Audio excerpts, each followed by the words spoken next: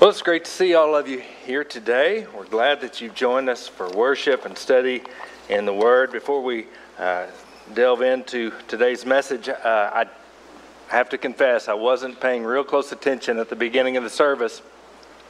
So I apologize if John did announce this, but I didn't hear it. Tonight would be the third installation of our missions workshop. We are canceling that for tonight. We've had two really great sessions and had great participation. Thanks for everyone for coming out. But I talked with Rusty today, and with the storms and different things that they're forecasting up that way, I didn't really want to put him in a predicament of driving back. And so he's going to come and be with us at a later date, probably right at the beginning of December, and going to cover the topic of international missions and how we as a church are to approach that. And so we will see him again. But again, thanks everybody for being a part of that.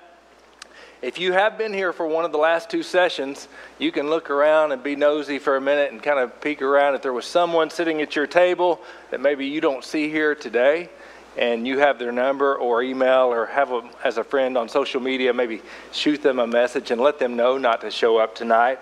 And so, because we will not be here. They're going to be on their own in the thunderstorms and tornadoes if they show up here.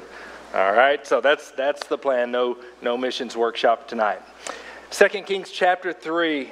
Today I want to speak with you about a passage that really spoke to me this week. You know, sometimes this is hit and miss. Sometimes the best thing I can preach about is the thing that really God has impressed on my heart, and it hits a home run and all of that. And sometimes I strike out with that deal, and I think when I get done with it, I think, maybe the Lord just had that for me. But I want to share with you 2 Kings chapter 3, a message that has moved my heart this week, and about a topic that is really right at the very center of the biblical message.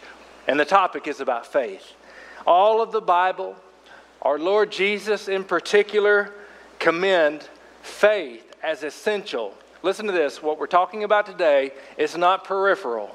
It's not an extra. It's not an add-on. It's not whipped cream and a cherry on top. It is the meat. It is the substance. It's at the very heart of what this whole book is about.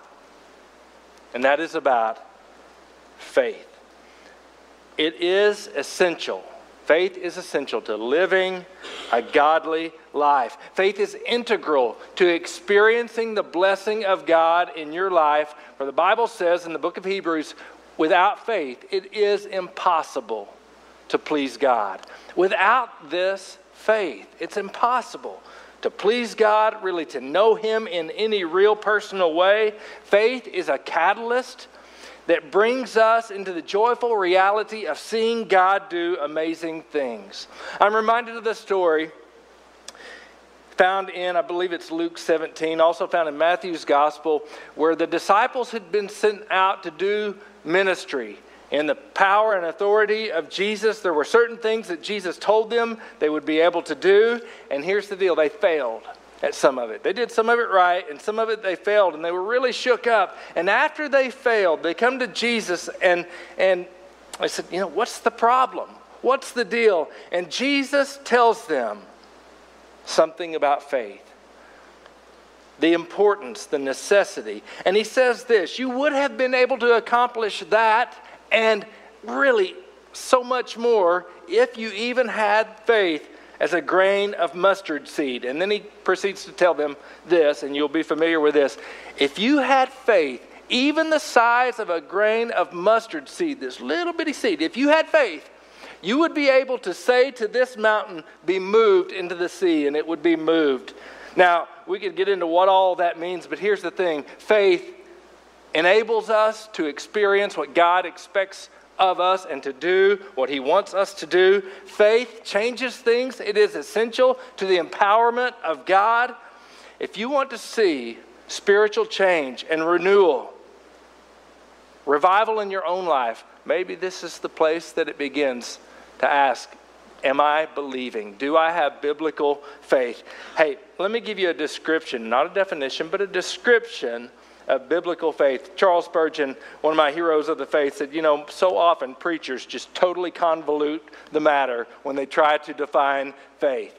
It's so simple. Sometimes the simplest things in life are the hardest to define. So I want to give you a little description of faith. Here you go.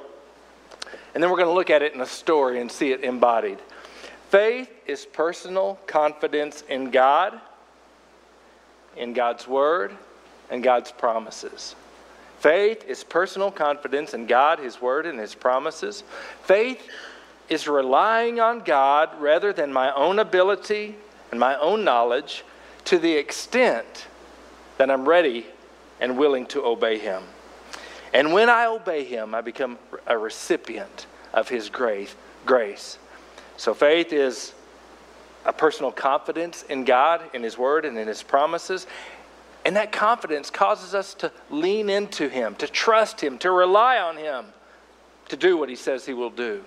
It looks beyond my own incapabilities, my own weaknesses. It looks beyond what I can see in the natural, and it sees things that I can only see with the eyes of faith. Hey, listen to this. Faith is a hopeful certainty. A hopeful certainty that God will do what He's promised. So a little bit of description of faith. Now we're going to see this played out in a great but a little bit obscure Old Testament story found in 2 Kings chapter 3. So if you've got your Bibles or your electronic Bibles, get off your email and off of Facebook, okay, and go over to 2 Kings chapter 3. I bet you've not read this story very much. It's probably going to be a new one to you. A great Old Testament story that illustrates the embodiment of this living by faith in just the very real circumstances of life. Now, before we read it, let me just tell you a little bit about the background that leads up to where we're going to dive in. 2 Kings 3, verse 10. The background of the story and the players. Now, there is the king of Israel, and this guy's name is Joram. There's different spellings of it depending on what translation you have, but Joram is the king of Israel. He's the son of Ahab and Jezebel. All right, they have died, and now he is ruling and reigning in the northern tribes of Israel. At this point in history, Israel is really divided into two nations, kind of the north and the south. Israel, the northern tribes, the 10, their capital is in Samaria, and that's where this Joram, the king of Israel, is ruling from. A little bit about this guy. If this was an old Western, he'd be wearing black. All right? So just think, Joram is the guy with the black hat. It says of him in this passage that Joram did evil in God's sight. But, so he's the guy wearing the black hat. But he's the guy maybe you kind of want to like just a little bit. You know, he's got a little bit of a Clint Eastwood edge to him, or John Wayne in one of his bad roles or something like that. You know, you kind of want to like him, but it says he did evil in the sight of God, but he wasn't as bad as his parents. He wasn't as evil as they were. He cleaned up a few things, but not everything. Man, he's not a great king, but not as bad as the one before him. Isn't that like politics? It's like we talk about all the time, the lesser of two evils. Instead of a good one, it's just this idea that, you know, he's not as bad as that one. He's not as bad as the one before him. Maybe we're making progress, but the guy, he's wearing black. He's evil. He did evil, but he's not as bad as he could be. All right, so that's the king of Israel. That's Joram. The king of Judah is a guy, and you'll know this name, Jehoshaphat. You know, jumping Jehoshaphat. Yeah, that's this guy. He's the king of Judah. Now, he's in the southern tribes, southern Israel. He's ruling and reigning in Judah. He's been the king now for 12 years when Joram becomes king in Israel. Now, they're divided, but there is still a sense of kinship. It's kind of like us with people out on the West Coast, right? I'm sorry if you're from out there, but I mean, it's kind of like we're not really the same. We're in a different place. There's a lot of beliefs that we don't hold together, but now if someone else comes picking on us, we're going to unite and we're going to fight together. It's a little bit of that kind of deal, but you've got Jehoshaphat, who is the king of Judah, and he's a good king. He's wearing the white hat, all right? This guy's a godly king. He's a good guy. And then there's Mesha, the king of Moab, a little outlying country. Mesha is a sheep breeder, all right? And he's been providing 100,000 lambs and the wool from 100,000 rams to Israel, all right, to the northern tribes as tribute. So they've been conquered, and they're under their authority, if you will. They've made a peace treaty, and the terms of peace is, all right, Misha, you Moabites have got to provide a lot of meat. All right, we want 100,000 lambs and the wool from 100,000 rams, and that, if you provide that, then we can get along. You know, they've got a trade agreement going on. And now, Joram is ruling and reigning in Ahab's place, and Misha says, I'm done with that. I'm tired of that. And so he rebels. It's treachery. He doesn't follow the agreement. And so he doesn't send the lambs. He doesn't send the wool. He has rebelled. I suspect it made Joram really mad. We don't know exactly why, but probably food shortage coming up. All right. Probably a little bit, you think about wool providing their clothing. So you've got textile, the aisles at Walmart, clothing are now bare because this guy is not providing the wool. And so here's what Joram does. He says, I'm going to go fight against this guy. We're going to go ahead and attack him. He broke the treaty, and he sends a message up to Jehoshaphat, and he says, will you join me? Will you gather up your army, and we're going to go together, and we're going to fight against this guy. We are going to whip his tail. All right, he's broken the agreement, and Jehoshaphat's like, yeah, sure. It's the off season, don't have much to do. What's the game plan? That's what he asked him. How are we going to go about the battle? Let's do it. And so Joram says, we're going to ease up. We're not going to come full frontal attack. We're going to ease around through the wilderness of Edom. We're going to sneak up on this cat, and we are going to whip his tail. He says, sounds like a plan. So they go up into the wilderness of Edom, and apparently, it doesn't say it directly, but you pick up on it. Apparently, they talked the king of Edom into joining. So now there's 3 kings, 3 different armies. They're going after Moab, and they're going to attack Misha and his people. Well, the problem is the wilderness there in Edom is a desert. There's no water, and they've got, I suspect, probably horses, donkeys. That says they've got livestock of various kinds. So they're, beasts of burden that are carrying their supplies. There is no water in the land, and they don't have anything to drink. And this goes on now for 7 days. 7 days without water for their livestock or for their men, and they're in trouble. I don't know about you. I don't think I've ever gone 1 day without water. I cannot imagine marching in a desert without water for 7 days. Day 2, day 3. Surely there's something up there. Surely there's an old well that we could get a drink from. Nothing. And they keep on. They don't have the sense to turn back. And at this point, day 7, it's do or die. We've got to have water. And so they are stuck. Now let's pick up the story. 2 Kings 3.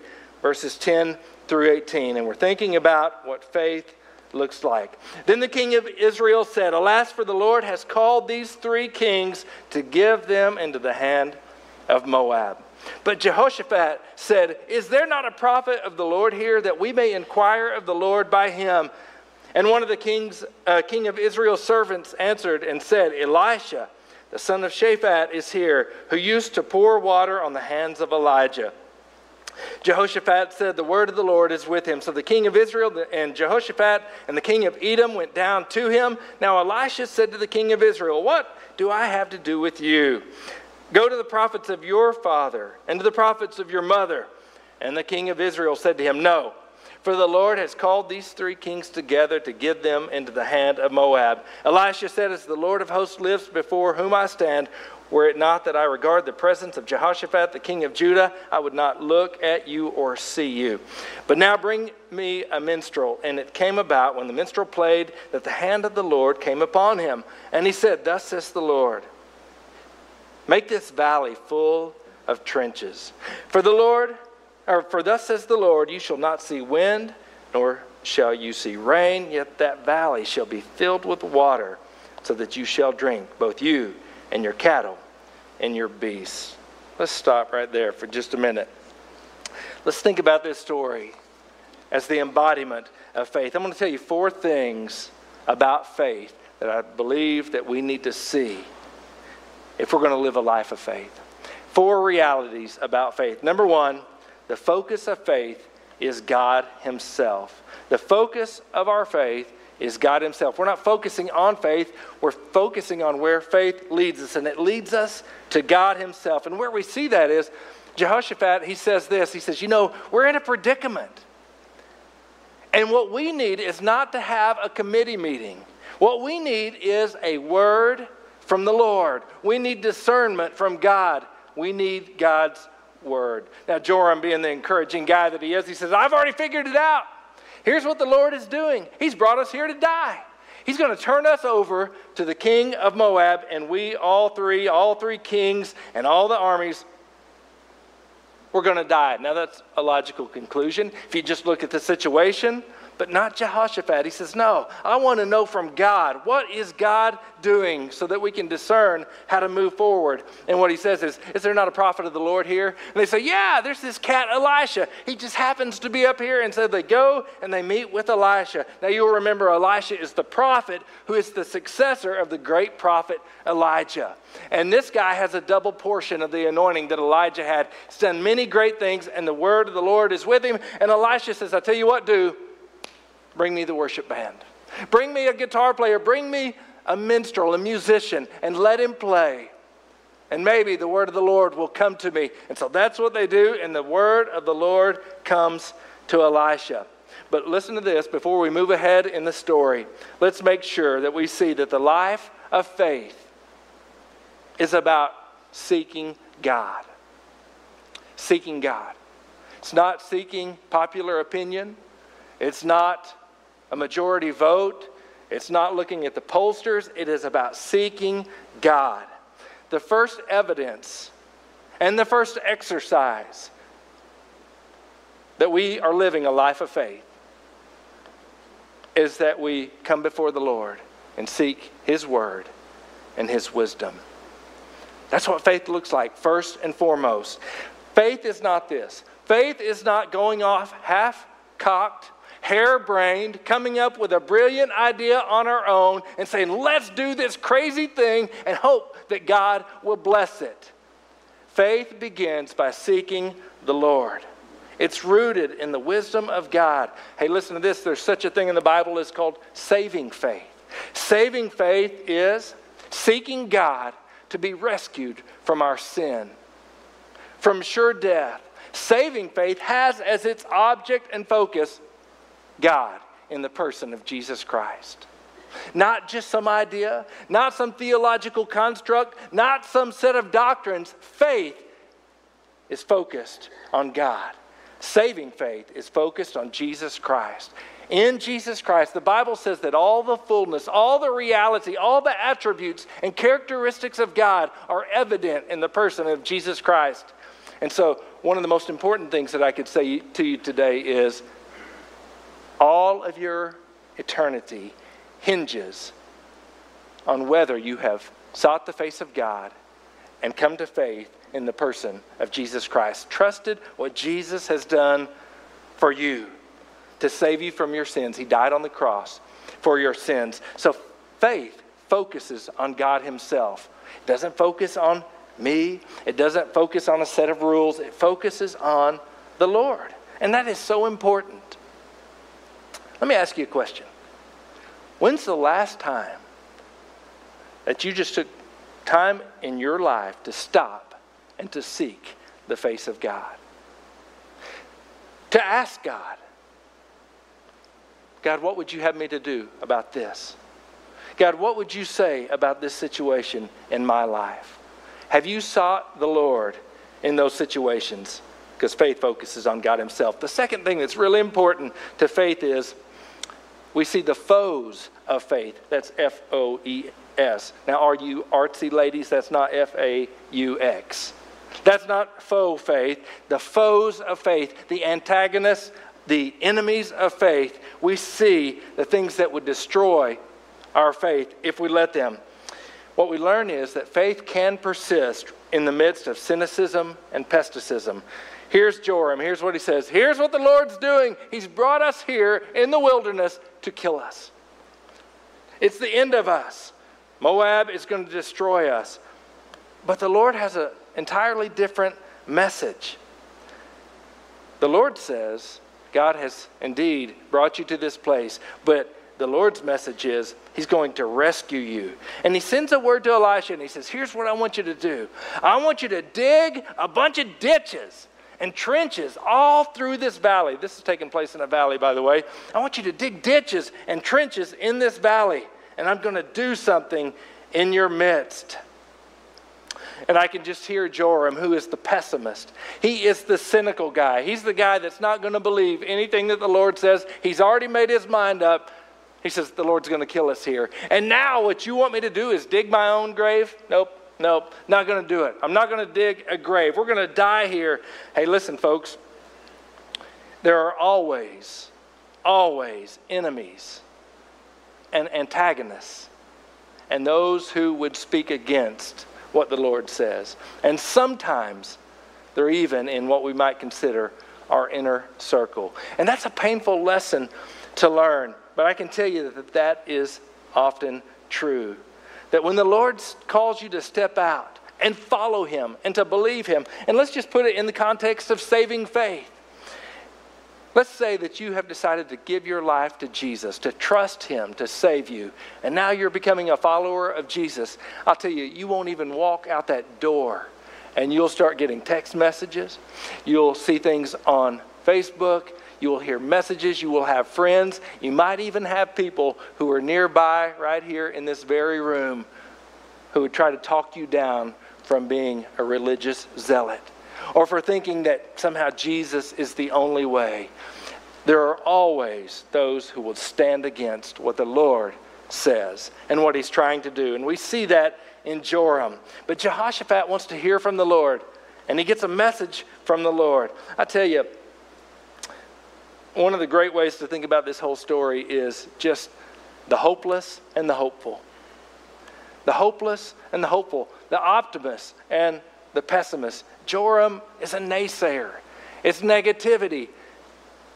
And Elisha brings a word of hope. Did you know that Christians should be people of great hope? One of the things that we see is churches are struggling, and I've even talked about this quite a bit from the pulpit. Churches in our day and age in America, many of them struggling. And there are a lot of people saying things like this: the church is dead. The church is dying. There's no hope. You might as well just bury it. You know what? Jesus says something quite different. He says, I will build my church. And as long as Jesus is alive and ruling, the church will persist. Now, don't get me wrong. I think the church will go through times in the wilderness. I think there will be periods of dry and thirst where we cry out to the Lord to seek His direction. But the church will persist. And when the church seeks to move forward, here's what you can bet. You can bet there will be people, and sometimes even from our own midst and our own circle, who will try to stop the work of God and to speak against what God is saying. I don't know why.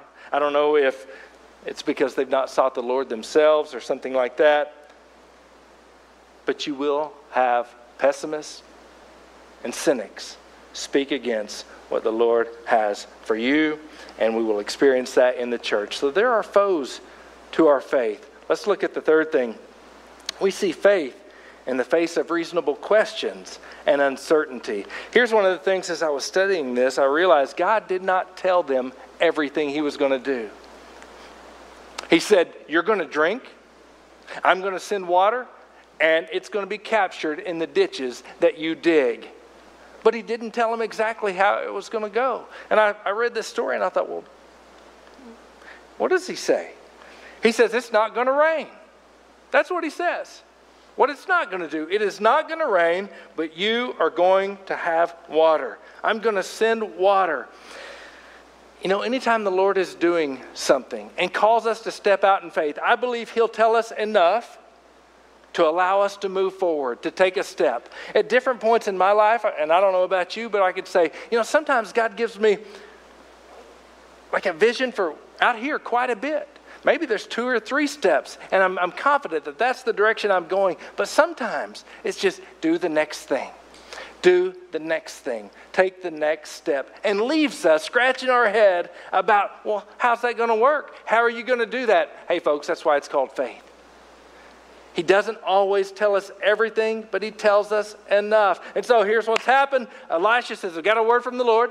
You're supposed to dig ditches and trenches. Now, you're not going to see a cloud. You're not going to feel the wind. How many of y'all, when you woke up this morning, I mean, you'd already seen the forecast, but the wind's blowing. It's a little bit weird outside. The temperature's changing. And you're going, I know what's going to happen. I know what this is going to bring. It's going to bring rain. It's a telltale sign. But Elisha says, you're not going to see that. There is not going to be any outward sign that there is water on its way. But what I'm telling you to do is dig the ditches in faith. Dig the ditches. So here is Jehoshaphat, and here's what he says. All right, now you guys, what I want you to do, I want everybody to grab a pick, grab a shovel, and we're going to dig ditches all across this valley. And you know, you think about this.